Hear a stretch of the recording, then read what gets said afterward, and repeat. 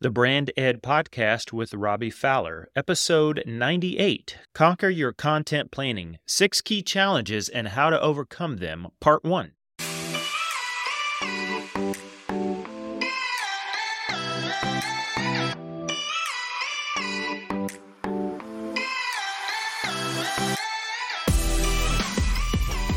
How do you feel about your content marketing over the past 6 months? Do you feel great? You've got your act totally together?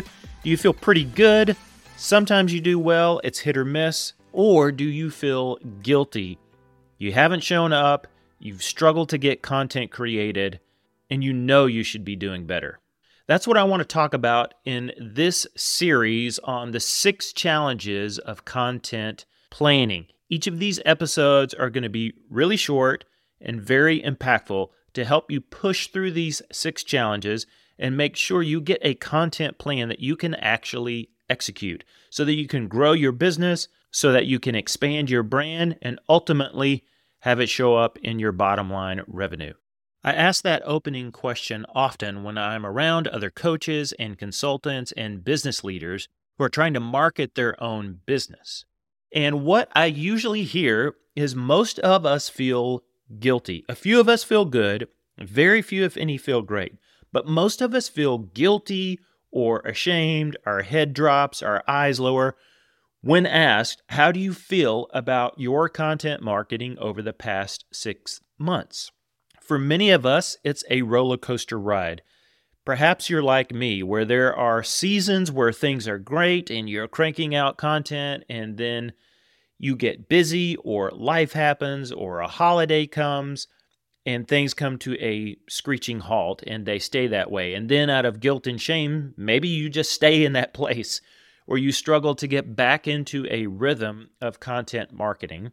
Or perhaps you're not sure what you should be doing with your content marketing. So you have a rhythm established, but you're not sure about the results. In this small series, we're just going to walk through some of the challenges that stand in the way of you and I having a clear, compelling content plan that actually produces results. So in this first introductory episode, I just wanted to begin to stir the pot and ask that question. How do you feel about your own content marketing? I also want you to think about this. Here's a little true-false quiz I want you to take. It's very simple. 3 simple questions. True or false? There are countless content marketing calendar solutions on the market. True or false? Question number 2. True or false? There are countless content schedulers on the market. And question 3. True or false? There are countless resources for content ideas on the market. If you know anything about content marketing, then you know all 3 of those are very true. There are countless content marketing calendars out on the market. CoSchedule would be a popular solution. HubSpot would be a popular solution. And there are countless content schedulers. Hootsuite, Buffer, on and on the list goes. There are also countless resources for actually coming up with content ideas. Perhaps you've heard of ChatGPT and AI. There are articles about it. There are courses you can buy. There are products you can get. So, here's the question. What's missing? Why is it you and I still struggle with content planning and content marketing execution? If there's countless calendars and countless schedulers and countless resources for ideas, what is missing? Here's what I think is missing for most of us. We lack a simple plan that's connected to a sexy goal and someone who cares. We don't have a content plan that is very doable, very desirable, and includes accountability.